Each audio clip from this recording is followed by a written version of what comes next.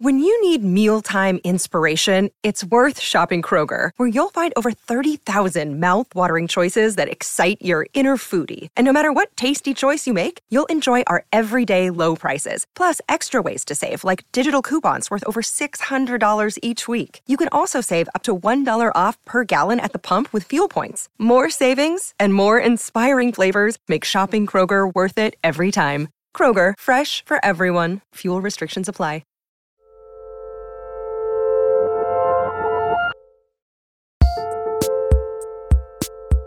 Hello and welcome back to Working Overtime, a show where we focus on the creative process. I'm your host, June Thomas. And I'm your other host, Karen Hahn. Hey Karen, how you doing today? I'm so great because I get to rip it up with you. Oh my goodness, rip it up. We're ripping it up. All right, so what is the topic of the day for today? So today I wanted to talk about writer's block, specifically how the Apple TV Plus show Dickinson portrayed it. But before we get to that, I'm curious, is writer's block something that has afflicted you? It's a good question and sort of funny because I feel like I never think of it as experiencing writer's block. Like when I'm sitting at my computer and just staring at my screen and not getting any words out, I'm never like, oh, I have writer's block. I'm just sort of zoned out. You know what I mean? Yeah, Where I'm just sort of sitting there thinking, I wonder why I'm not getting any work done. So I guess that's a long way of saying that I do experience it. And I feel like all of us do to some degree. What about yourself? Very similar. I've definitely blown deadlines or not written when I was supposed to be writing. So technically, I suppose I have.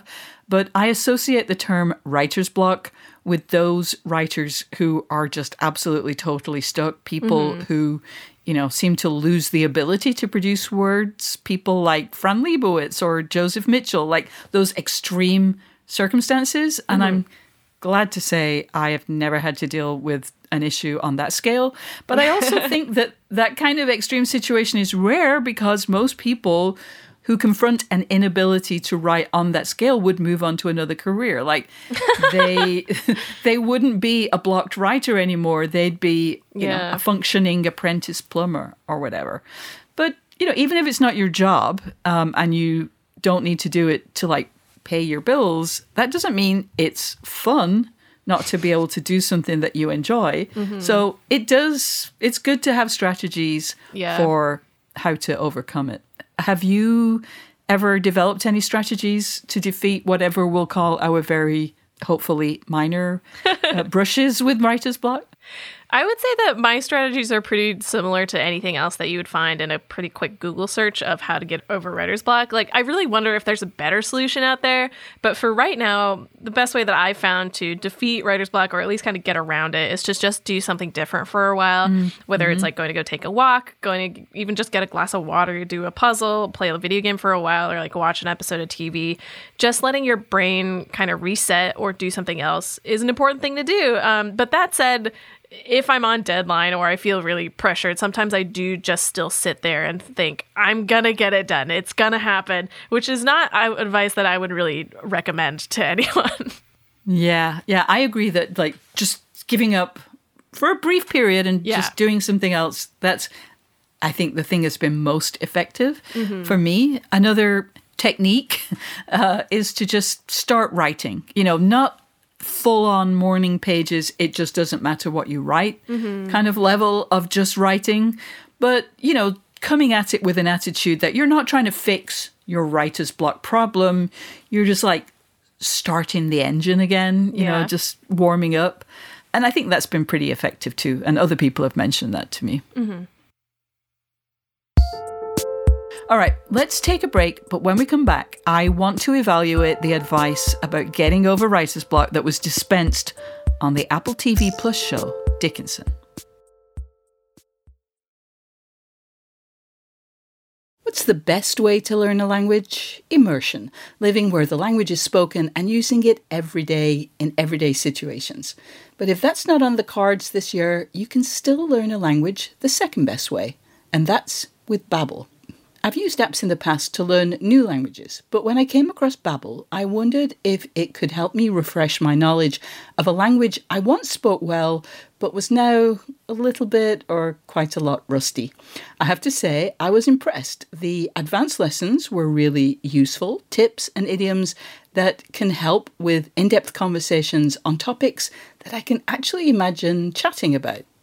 Babbel's quick 10-minute lessons are handcrafted by over 200 language experts to help you start speaking a new language in as little as 3 weeks. Babbel is designed by real people for real conversations, and the tips and tools are approachable, accessible, rooted in real-life situations, and delivered with conversation-based teaching so you're ready to practice what you've learned in the real world. What's more, all of Babbel's 14 award-winning language courses are backed by their 20-day money-back guarantee. Here's a special limited-time deal for working listeners. Right now, get up to 60% off your Babbel subscription, but only for working listeners at babbel.com/working. Get up to 60% off at babbel.com/working, spelled BABBEL.com/working.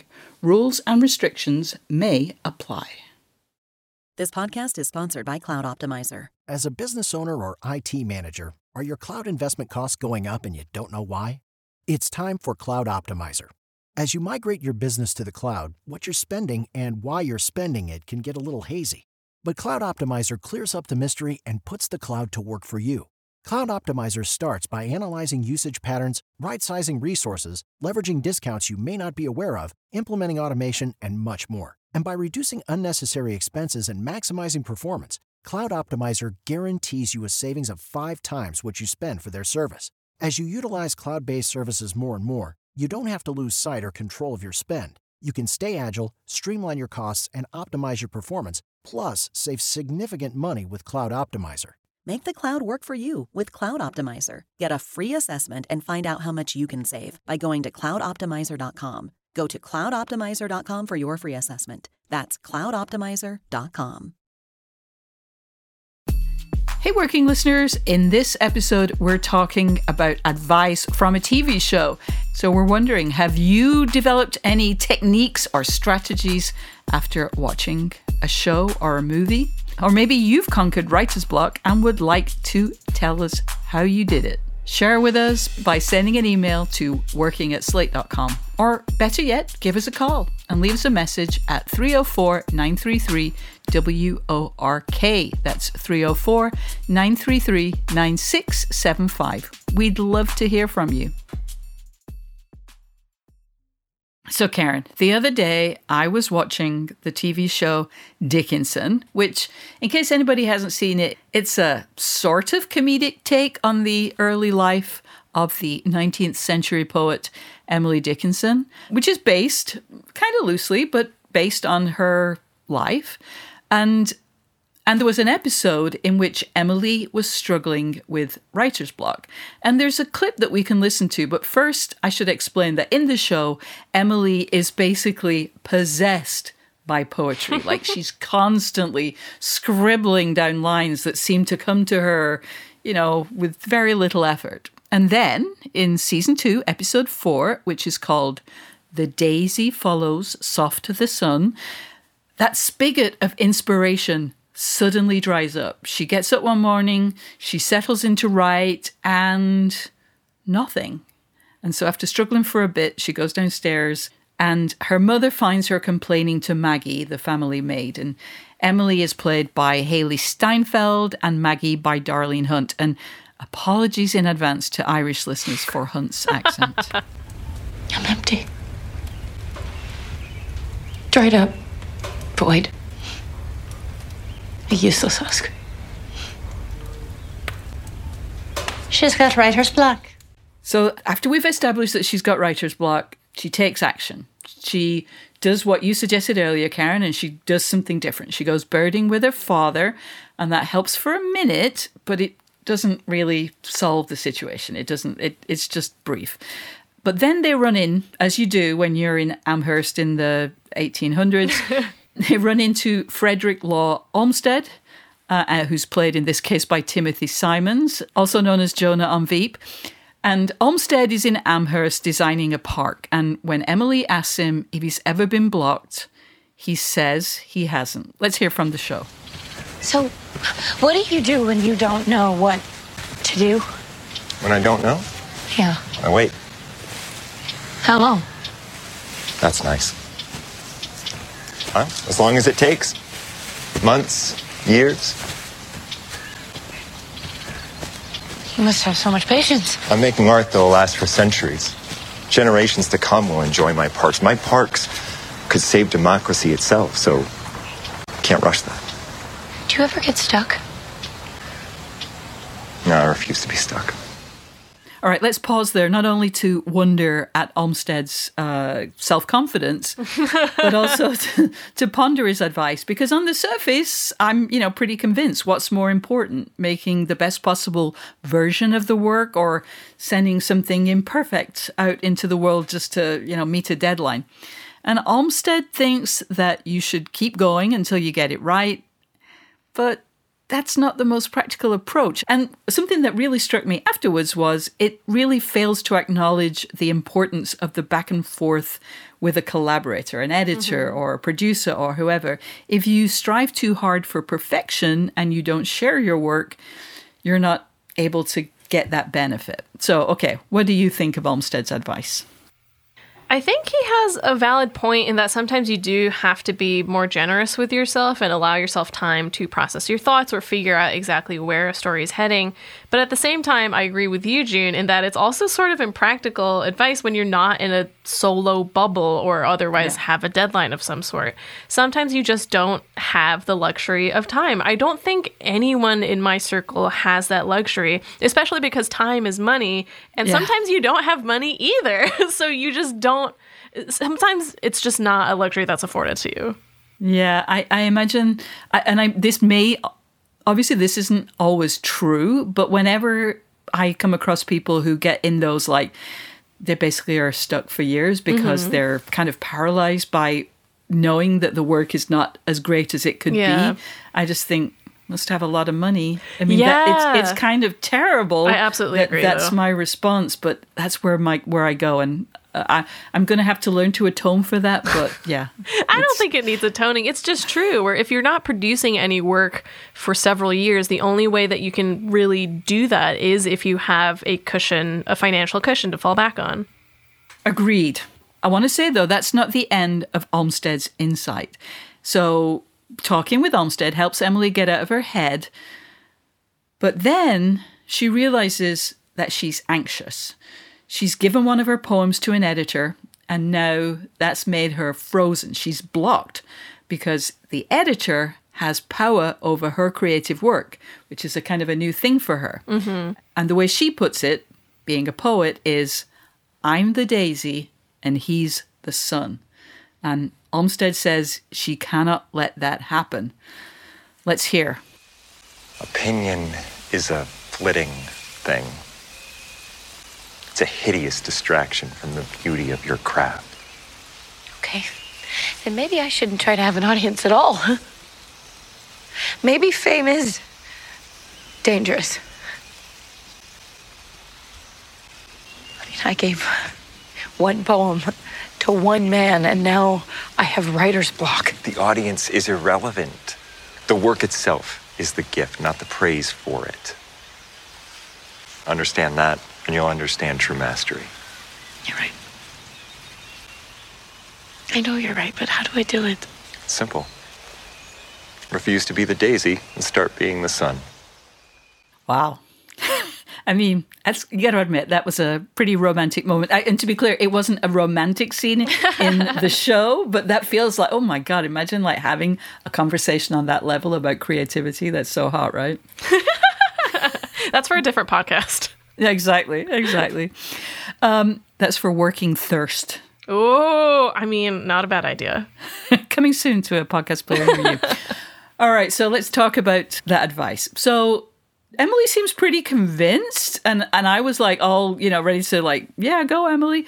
But is she right? Like, yeah, again, maybe on a completely ideal level, the work is its own reward. But once again, to be this practical person, I'm not sure. I don't think that it's praise that motivates creative people. I mean, it's nice to have, but it's also a desire for engagement, for feedback, for, the back and forth of making something and putting it out to the world.